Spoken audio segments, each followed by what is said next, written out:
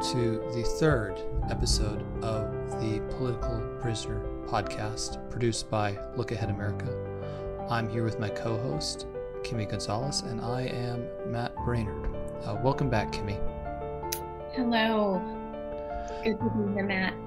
So, as we continue to highlight the plight of many of the people who've been politically persecuted or political prisoners by the current regime, we get a lot of different stories, and there's so many of them, and we are going to do our best to get through all of them, any that are available. So we're going to persist in producing this podcast until we believe justice has been done, and that might be a very long time. But as we go, everybody's story here is a little bit different. Everybody's struggles are different, and we really appreciate our audience tuning in and giving their time and attention, and hopefully being motivated to take action. I want to follow up with you, Kimmy. On the last podcast, we discussed the fact that the family of Roseanne Boylan was unsuccessful in getting a response even from their Republican representative in Congress, Congressman Loudermilk, and that we are going to, as an organization, which is what we're all about, Look Ahead America, is going to amplify their message so that we're sure that the congressman receives it. How are we progressing on that? We are reaching out to our contacts in Georgia, to our team there on the ground, making headway here. This is definitely a goal of Look Ahead America, to help make a difference for the Boylan family. So we are actively pursuing this with our Georgia team. Is the family okay with us lending our voice to theirs in this effort to at least get it on the congressman's radar? According to Kara, that was with us in our last podcast, they are supportive of our efforts and appreciative of how she is really driving this movement, and we're behind her, and we're behind the family. Okay, good. Hopefully the next time we start up an episode, we'll be able to report some progress on that front. And it's one thing to have a podcast and just kind of complain about how miserable things are and how horribly these individuals are being treated, but it's another thing to actually do things. And we're not moving the planet here. It's not like we're breaking these people out of prison, like we're a Mexican drug cartel getting our boss out. But these small steps of accessing the smaller levels of government that are within reach of us, that's what we can do. That's what Mother Teresa's message was. Is you may not be able to save the world, but you can save this little bit. You can do this little bit to help somebody. So with that, Kimmy, why don't you introduce our guests for this episode? Yes, gladly. It's my honor to introduce and welcome Daniel Christmann to today's podcast. A little background about Daniel, and we'll have him elaborate a little more. Daniel is from Brooklyn, New York. He has a background as a plumber, and he has also dabbled in some politics, and we're going to learn about his experience there. And as a reporter, a journalist, an investigative reporter, he had a radio show that he's going to tell us about, and that greatly impacts his story, his account of events of what happened on January 6th. So welcome, Daniel. We are so happy to have you join us today. Thank you. It's an honor. I appreciate it. Thank you so much. And thank you for spending your time with us today. Daniel, let's start with, as Matt was saying, our podcast. We want this to be an opportunity for you to share your story, what happened that day, how it's impacted you, how it's the arrest, the raid, the toll that's taken on your life. So this is an opportunity for you to share, and let's start with your background. Tell us a little about who Daniel Christmann is. So I am a master plumber, and I dedicated a lot to my career. And I came back to New York City to get my New York City plumbing license. The day I was going to do it, literally, you couldn't write it any better. I fell in a hole and I broke my leg. And I had to get surgery, and I was out of work for like 8 months. And then I went down to the Department of Buildings to see if I could get my plumbing license, what I had to do. Anyway, the injury knocked me out of contention to get my plumbing license. So I went down to Letitia James, who's now our district attorney in New York City or New York State. And she was the public advocate at the time. And she was running for attorney general. But I went to the public advocate's office to see if I could get a hand with having somebody look at my plumbing license, get this brought in front of city council. It was very elementary and basic. I couldn't get through to her. I reached out through some other political campaign channels, and I was told by, one of her associates that if I gave her $2,500 towards her attorney general campaign, that she would go down to the Department of Buildings and help me get my plumbing license. Yeah. I want to jump in here and say that is the well, did you pay him the $2,500? I wish I did. I'd be living out my dream. Truth is I didn't. Tish James just steamrolled Schneiderman out of office on her go-to sexual assault misdemeanors that never get prosecuted thing. They bounced out Schneiderman, and now there was a special election for attorney general and public advocate. So I decided, you know what? I dedicated my whole life to getting my plumbing license. This happens. I've literally fallen a mikveh, which is a Jewish ritual tub. And I'm like, all right, well, God wants me running for office because I can't let these people get away with this. This is what they do. This is what the public advocate does to a guy who is knee deep in bureaucracy. This is what they do. They ask for bribes. So I started running for office, and basically from a mikveh to a Capitol building to getting my head busted in by the FBI on 5:45 in the morning in July, 8 months after the fact. So let's just jump to January 6th. Okay. What brought you to the Capitol? What were you doing there? And what happened? What's your take? So after I got so I had a radio show for like 3 years on 6:20 a.m. So I was always involved in stuff. I was always going down to city council, doing interviews. So I always had my eyes on this stuff. And I ran for state senate in the 2020 election, and we got shellacked. And the reason why we got shellacked was because we couldn't get any press. And I had a good little team put together at the time. So I was like, guys, we're wasting our time running as third-party heroes. We need to set up third-party media, and then through the media, bump up our third-party political heroes. It's the only way to do it. So I'm like, we all have to shift into media. So I started this little network called City News Now, and this is the project we were working on right after the election. We went down to Atlanta to report the Stop the Steal protest in Atlanta. We went up to Albany. We even went to Nashville, Tennessee for the explosion back then. We were doing a lot of reporting at the time. So, and that's what brought you to the Capitol. I mean, it's a news story, right? Yeah, I mean, it's the biggest news story ever. And honestly, I didn't want to go. Everyone that wanted to go, I was like, you know what? I'm burnt out. Like, it's just Trump supporters. They're a bunch of bootlickers anyway. They're not going to do anything. I didn't even want to go.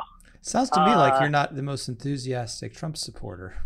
Are you? Well, you know what? I think I am. I think, when he said that Shesky, the guy who shot Jacob Blake, I think when he actually went to Wisconsin and said that the officer choked, I thought we were finally getting somewhere with police accountability.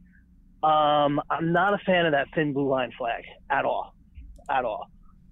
It's just completely disgusting to me. Okay. Well, look, I mean, the point here is that you are not part of some monolithic MAGA movement, right? I actually ran for. I tried throwing my hat in the ring for the Libertarian nomination in 2020. I am not a monolithic, So, QAnon soldier, not at all. what did you do No. at the Capitol on January 6th? Where did you go? What did you do? And I understand that some questions you may not be able to answer because of litigation, but let's start with that question. You have a public defender. I'm not going to call him a public pretender, but a public defender. And it sounds like are you happy with how that's going for you? I feel like he's competent. I feel like at the beginning he just wanted me to take a plea and move on. And I also feel like the prosecution had me all wrong a little bit too. Really, a prosecutor getting something wrong? How about that? Yeah. Like they kind of like overstepped their bounds. They thought I was a big kahuna, and they didn't realize no, I didn't go down with two people that got arrested. I went down with a single mother. You know what I mean? So once my public defender got to know me, got to look into my background and say, well, there's no doubt about it that he has a background in journalism here. It's like he's kind of uneasy about not taking it to trial. You know what I mean? And especially with the ACLU, you ever go on the ACLU's website on what it takes to be charged for protesting and rioting? No. On the ACLU's website, even if you don't have a permit or anything, if you show up to a protest, right, and the protest or the riot or whatever gets out of hand, but it is a protest. In order for the cops to charge you, they need to come in and they need to make a clear announcement. This is an unlawful gathering. If you do not disperse immediately, you will be arrested. Yeah, and not only that, the cops have to give you a safe, clear way to disperse. So when this is what's on the line, in order for them to convict us legally of protesting and rioting or knowingly and unlawfully entering or disorderly conduct or whatever it is, the ACU's guidelines say, no, we need to be told what we're doing is unlawful during our protests, and we need to be given a chance to disperse. Interesting. So clearly that's not the case in all of the people being charged here. And it kind of, ACLU has not been really at the forefront of the Justice for J6 movement, have they? No. And, see, the thing is everyone's like, oh, you got to watch what you say with litigation. But if we look at this Rittenhouse case, right? Okay. And what happened with that FBI drone? Don't tell me they didn't have an FBI drone at the Capitol building. Oh, I'm sure there were many FBI and other agencies. So, but getting back to my earlier question, your attorney doesn't have any issue with you coming here and basically answering all of our questions. The truth is the truth at this point. I'm sure. Well, but he didn't say. Did you tell your attorney you were going to come on a podcast? He knows I'm doing a few things. Yeah, he knows I'm doing a few things. Okay, all right. I'd never really want to put anybody in a position where they're I appreciate you're double checking. Like, yo, we're going deep. So you sure you want to do this? Yeah, I want to do this. Well, yeah, because the last thing we want to do is have somebody face a whole bunch of additional charges and years in prison because they came on our podcast. That would be very counterproductive to our mission. Not that it's funny, but it was something we definitely want to avoid. So let's get you back to the Capitol, January 6th. Where were you? What did you do? Okay. So me and a friend went, single mother. We went down, and we got to the ellipse a little bit late, right when the Trump speech was starting. It was beautiful. There were so many beautiful people there. And then every once in a while you saw these shady characters walking through walkie-talkies, or you see these guys that claim to be Proud Boys, and it's like they look like Boy Scouts and they're all dressed up, and you're like, what's going on here? But other than that, you just saw a compilation of just beautiful American people. Trump was giving a speech. He said that he was going to go down to the Capitol building. He was going to go there with us. and it was going to be a beautiful thing. And that's what I said to her. I'm like, listen, these are Trump supporters. They're not going to do anything.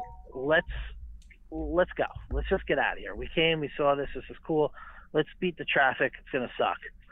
She's like, okay, all right. I'm like, let's go. It's just going to be a mob scene. Let's go. So we walk back to the Foggy Bottom, to George Washington University, where we got a parking garage. And then somebody calls me, and they're like, Danny, where are you? I was like, yeah, I'm in D.C. I'm about to get in my car and beat the traffic. He's like, dude, everyone is just running into the building right now. I was like, are you serious? He's like, yeah, people just took over the Capitol building. It's like open to the public right now. I'm like, what is going on? Are you kidding me? So I look at her. I'm like, come on, everyone's running to the Capitol building. We got to go check this out. So we made our way down to the Capitol building. Now, yeah, I am in City News Now mode, but I'm also with her, and we made our way 2 miles to the building, and then right at the beginning, right in the right in the outdoor circle, me and her get separated. And when we get separated, it was the scariest, most jarring. Like, I don't have kids, but it's like a dream that you lost your kid, at the store. Like, I didn't know what happened. Me and her just got separated. I freaked out, and I ran around. I was looking for her. I was looking at the stairs because we were headed up. I wanted to see if I was scanning for the stairs to see if I could see her. And I'm running around, and our phones aren't working now. And I'm like, what the hell's going on? And then all of a sudden there was a curfew. So I scanned the outside of the building. And when I didn't see her on the outside, I figured, you know what, she must have went in. So I make my way up onto the deck. I see a bunch of cops just standing there in a line. People are yelling at them. The cops are just standing there. And I'm looking around, and I'm just looking at people just walking into the Capitol building. So I'm like, wait, the cops aren't stopping people from going to the Capitol building? And I'm figuring maybe they can't. Maybe legally we can just go. I didn't know. Well, you can go in there any other day of the week. Exactly. I mean, I didn't know. All I know is that on this day, the cops weren't stopping anybody. It's 3:00. We had our own things going on in New York with legislation about crazy legislation about concentration camps for people who don't take the vaccine and who it was crazy stuff. I'm like, the last thing I want to do is get arrested in Biden's America. I got to find her. We got to get the hell out of there. So I followed what was a bit of a crowd into the building. I got in. I saw a bunch of cops when I was in there. I was like, this isn't a good look. I looked down the side room because, I went through one window. I figured maybe I'd get out the other window because I didn't want to be in there. Once I saw the cops, and the cops were under duress and stuff, I'm like, I got to get out of here. So I went there. The window wasn't broken. So I did film, look at this, and filmed all the people and was filming it. I was filming while I was in the building. And then I jumped out the window, and basically I said, screw her, I got to get the hell out of here. And I went around the perimeter to see if there was a tree or something, because there were so many people on the stairs. I thought there was going to be a stampede instantaneously. It was really scary. There wasn't any other exit besides the stairs that I could find. So I just ran down the stairs. Luckily enough, there she was at the bottom of the stairs, and we just made our way out to the car. And then that's it, And so you didn't assault anybody. You didn't break anything. No. You just went to get your friend, get her out of there. Did she assault anybody when she was in there? No, not at all. Is she facing charges now herself? No, she's not. Oh, so they have not found her. I don't know. The day I got arrested, I lost touch of her. Okay. And Danny, Matt, just 1 second. Danny was hitting on some key points here in describing the events.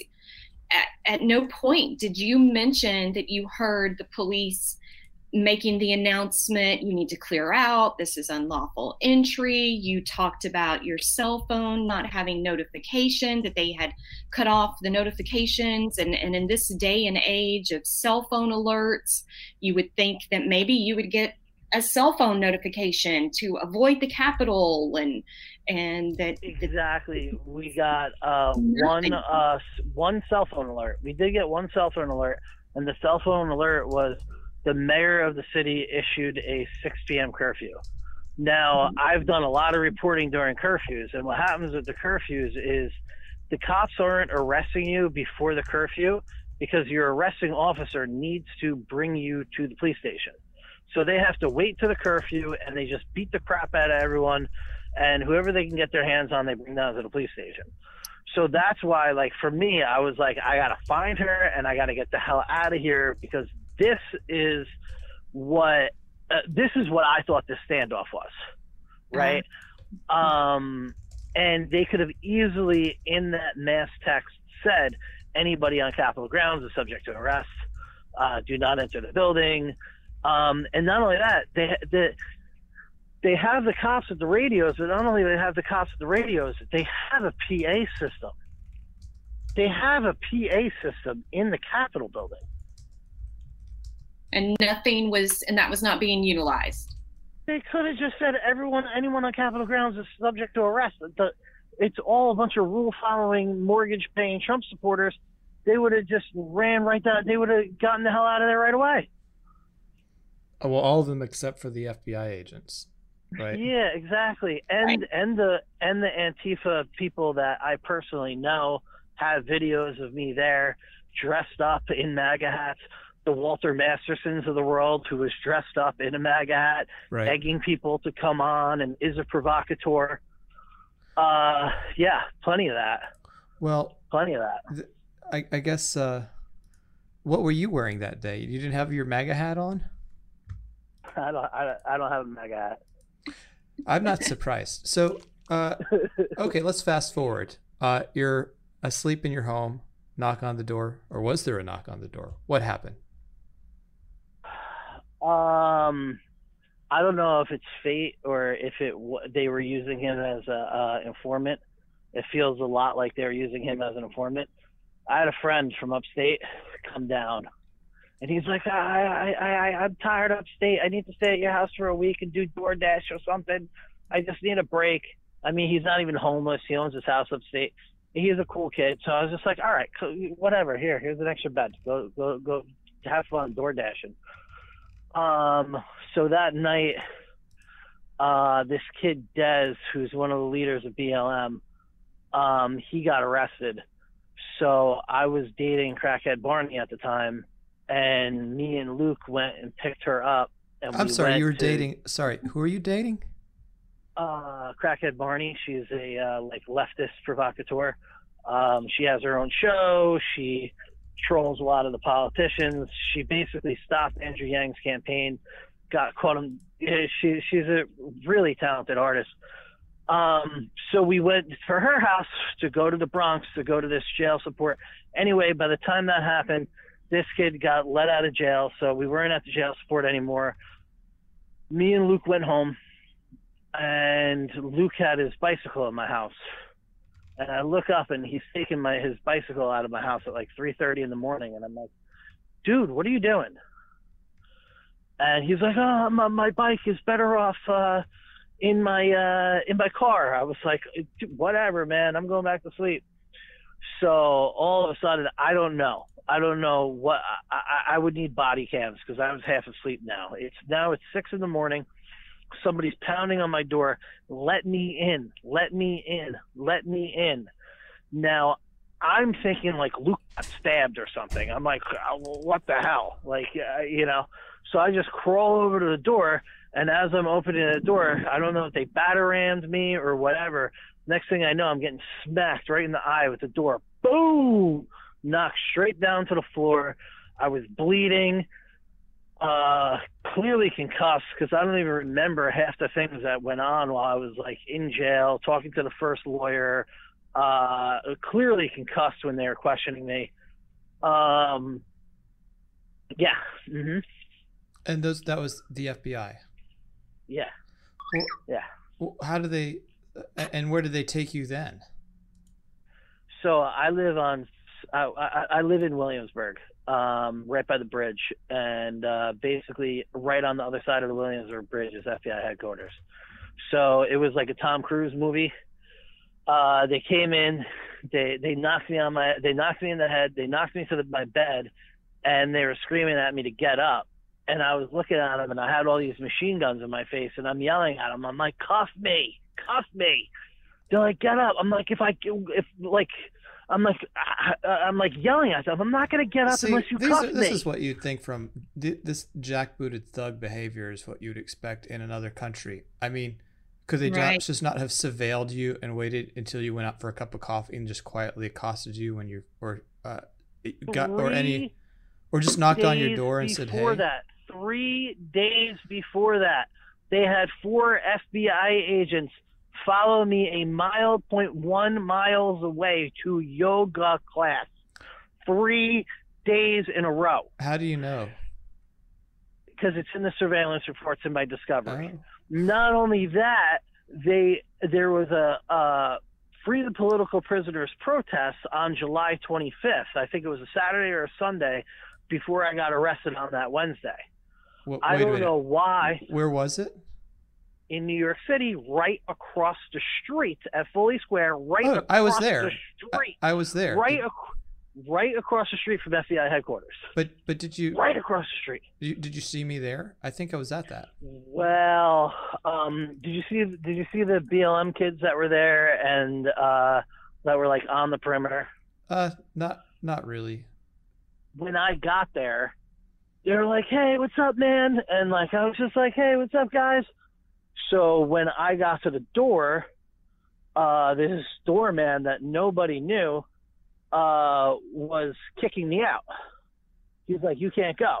And then I had a couple of friends that were in there, and I was like, "Yo, tell this guy to let me in."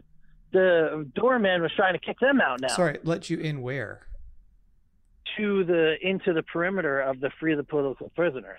Well, it was anyway, but it was at Foley Square. Oh, you don't mean at Foley Square. Okay. Yeah, they wouldn't let me in. Right. So anyway, they basically assaulted you in my house, but here I am 3 days before they arrested me across the street from FBI headquarters with 400 police officers there identifying me as Daniel Christmann, somebody that they already had a warrant out for their arrest for 9 days already. Why couldn't they arrest me there? Yeah. Why couldn't they arrest me at yoga class? It's just. Why couldn't they pull me over in my car? Why couldn't they wait for me to get coffee every morning at 8:30 at the coffee shop and have 2 detectives waiting outside my house and say, "Hey, are you Daniel Christmann?" Why couldn't I have been afforded the same gratitude Owen Schroyer was afforded when they said, "Hey, listen, we're charging you with a misdemeanor. Why don't you turn yourself in with your attorney?" So what are you charged with? What did they initially charge you with? 4 misdemeanors. Really? FBI, machine guns drawn into your house for 4 misdemeanors. Misdemeanors. Yeah. So what is the state of your case now?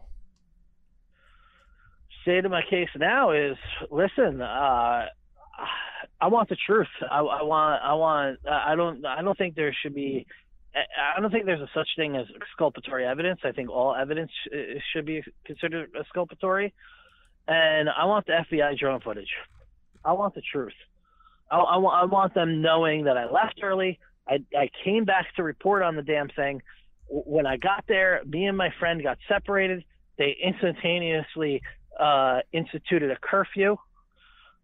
They did not give us any orders to disperse. Here I am. Yeah, I'm filming because I'm in the middle of it's history. I'm in the middle of trying to build a news network. I've been live streaming every single event that's happened ever since, the first Corona shutdown at City Hall. I was the one who live streamed. It got 1.3 million views when the cops are coming in and arresting people for standing on the sidewalk with signs. Right. So just to go back to your case, though, they charged you with 4 misdemeanors, and they probably offered you the usual plea deal of 1, and you refused that, correct? Yeah. And you're going to court with your public defender. Has your public defender leaned on you to read, anti-racist baby or any other stuff like that, or is he just like, hey, we can win this case, let's get him? I don't. I mean, I don't know. I think. I honestly think my public defender is worried. I honestly think my public defender is worried. Your public defender is what? Say that again. Worried. Worried. Have you now? I want to go into the aspects of your personal life that have been affected by this. But did you take the public defender? Well, everyone takes it because did you try approaching any private attorneys?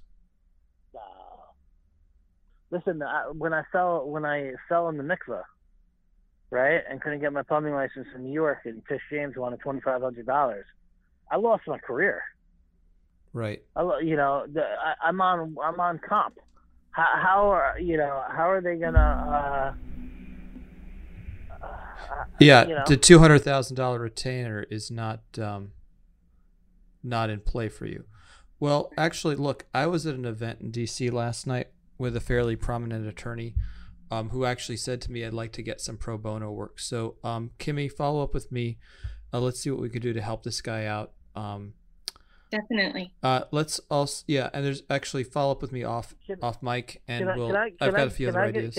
Sure. Can I just give a shout out? I got to give a shout out. Nick Moncada, 19-year-old kid. He was the one who helped me with my campaign. He's an FIT student, an art student. The kid wouldn't hurt a fly. He was my campaign manager when I took the campaign team and tried building a news network. Me and Nick had a falling out because Nick thought it was just going to be me and him doing a show. And Nick, at 19 years old, was more focused and more dedicated to journalism than anyone I've ever met. And that kid was on the front lines of frickin' everything. And he's like skinny. He has long hair. Kind of like maybe even androgynous looking. He fit in with the crowd so well and was such a dedicated video journalist. A 19-year-old kid.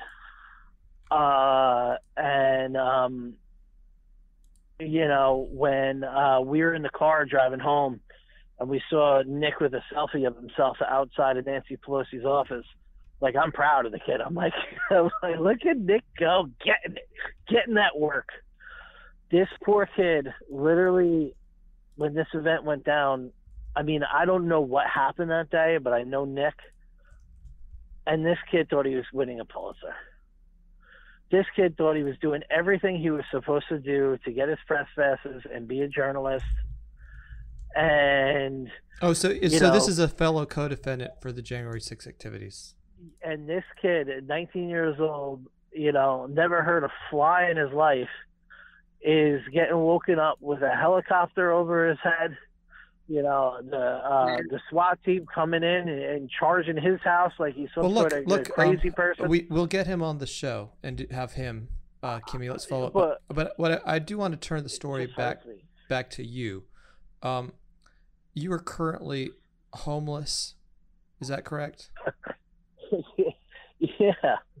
And I presume somewhat unemployed, correct? Yeah.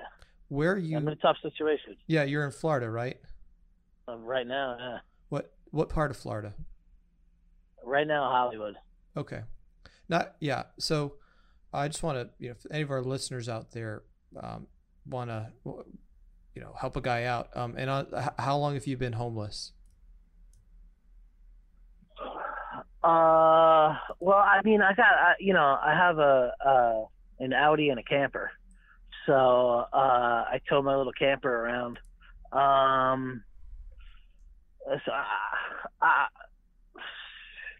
I have a blessed life. I don't need any charity or anything like that. I'm chilling. I'm chilling right now. Okay, I hear you. But how did your involvement with January 6th and the persecution? I mean, at the beginning of the story, you had a house somewhere in New York. Now you don't. How did all that come to be? Well, no, I have an apartment in Brooklyn. Okay.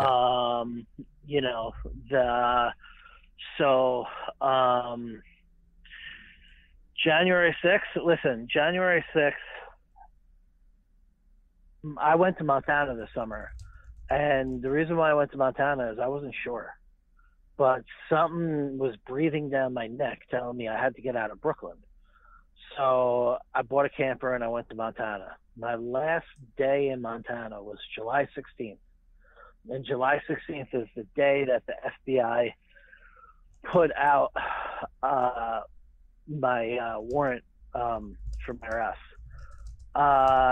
And basically me falling in that hole and me losing my plumbing career over it because I'm going to need my hip and my knee replaced. I had mediation on that case July 21st. And they gave me an offer and I felt like it wasn't enough. And I said, no, you got to come back with more than that. And then a week later, I wake up to the FBI smashing me in the face. And I remember when I first talked to my first lawyer, I was like, yeah, you know, I'd kind of like just try to keep this one quiet. She looks at me, she's like, Daniel, keep this one quiet. The New York Times called me on my way over here. She's like, when you walk outside, there's going to be an army of press. They absolutely destroyed me in the press. Absolutely they are trying everything they can to destroy me. Have you talked to any attorneys about potential lawsuits against them? Because there's, you know, you saw what happened with Nick Sandmann. Have you given that any thought?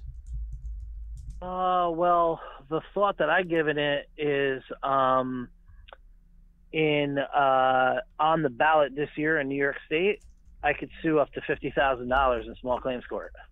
I don't need a lawyer. I don't need all this crazy crap. And actually, there's something you don't know about. Julia Salazar is the woman I ran against for state legislature in New York. And she said when I was challenging her to a debate that I wasn't even on the ballot. And she made like a bold-faced lie. So I'm suing her over that. But when the election results came in, a friend told me about it. I had no idea. He's like, yo, you know, you get a copy of every single affidavit for every single mail-in ballot in your election. I was like, can I really? He's like, yeah, you got to go down to the Board of Elections, blah, blah, blah. I turned the Board of Elections in Brooklyn upside down, printing out like 30,000 mail-in ballots for my election. You just go through the first 100 of them, and it's nauseating. People from the Bronx were voting in my district in Brooklyn. It was nauseating how fake those mail-in ballots were. It was just absolutely. And you know, here you are. You know, Jenna Lynn Ellis from doing the radio 4 years earlier. You know, you're like right in the you're right in the thick of things. It's like, why didn't the FBI pick up the mail-in ballots? Why didn't they pick up the affidavit for that? Yeah, clearly you're very engaged and a very active citizen. I'm glad to hear that. So, is there anything you want to plug as we bring this podcast episode to a close? Do you have some folks that set up Give Send Go pages to help pay for their legal costs or anything like that? Is there anything you want to plug? Yeah. The next little stand that you could take for freedom, and you just know it's not worth it, just take it, because it is. Wow. You donate here, donate there. We got to, even if it's over a speeding ticket or something stupid, and you know you're right, and you just don't feel like doing the work through the court. Make them do the work. Make them do that. Do that, because everyone has to put their life on the line against this justice system once in a while to keep it in check. So it's a scary world we're living in, but put yourself out there. Yourself out there. That is wonderful advice, and that comes, I think, in the form of not just fighting, an unjust parking ticket or, something much more dramatic that you're in, but also putting yourself out there and engaging in community organizing, getting into showing up at the county council meeting, showing up at the state legislature, showing up at the U.S. Capitol, not going in it, of course, but showing up and confronting elected officials and educating them on the many problems that we're facing. So your courage, I hope, will inspire folks who are listening. I want to encourage anybody who's listening, if you want to get engaged, volunteer at lookaheadamerica.org. We will put you to work. Kimmy, do you have anything else for our guest? No, I think that was a very powerful closing statement. Thank you so much, Daniel. You've enlightened very many. Thank you for sharing. And please stay in touch with us, because we want to see how your case evolves, and we would like to help bring further attention to it and the other endeavors in which you are engaged. So thank you for your time today. And if anybody wants to get in touch with you, though, how would they be able to do that? They kicked me off of pretty much all social media. Daniel_Christmann on Instagram, maybe. Yeah, they like obliterated. They obliterated my bank account, my Venmo. It's crazy. Well, I'm sorry to hear that. So, Daniel_Christmann, or is it Dan? Daniel_Christmann at Instagram is how to find our new friend. All right. Thank you, Dan. And thank you, Kimmy, for joining us in this podcast. We look forward to producing many more. So until next time.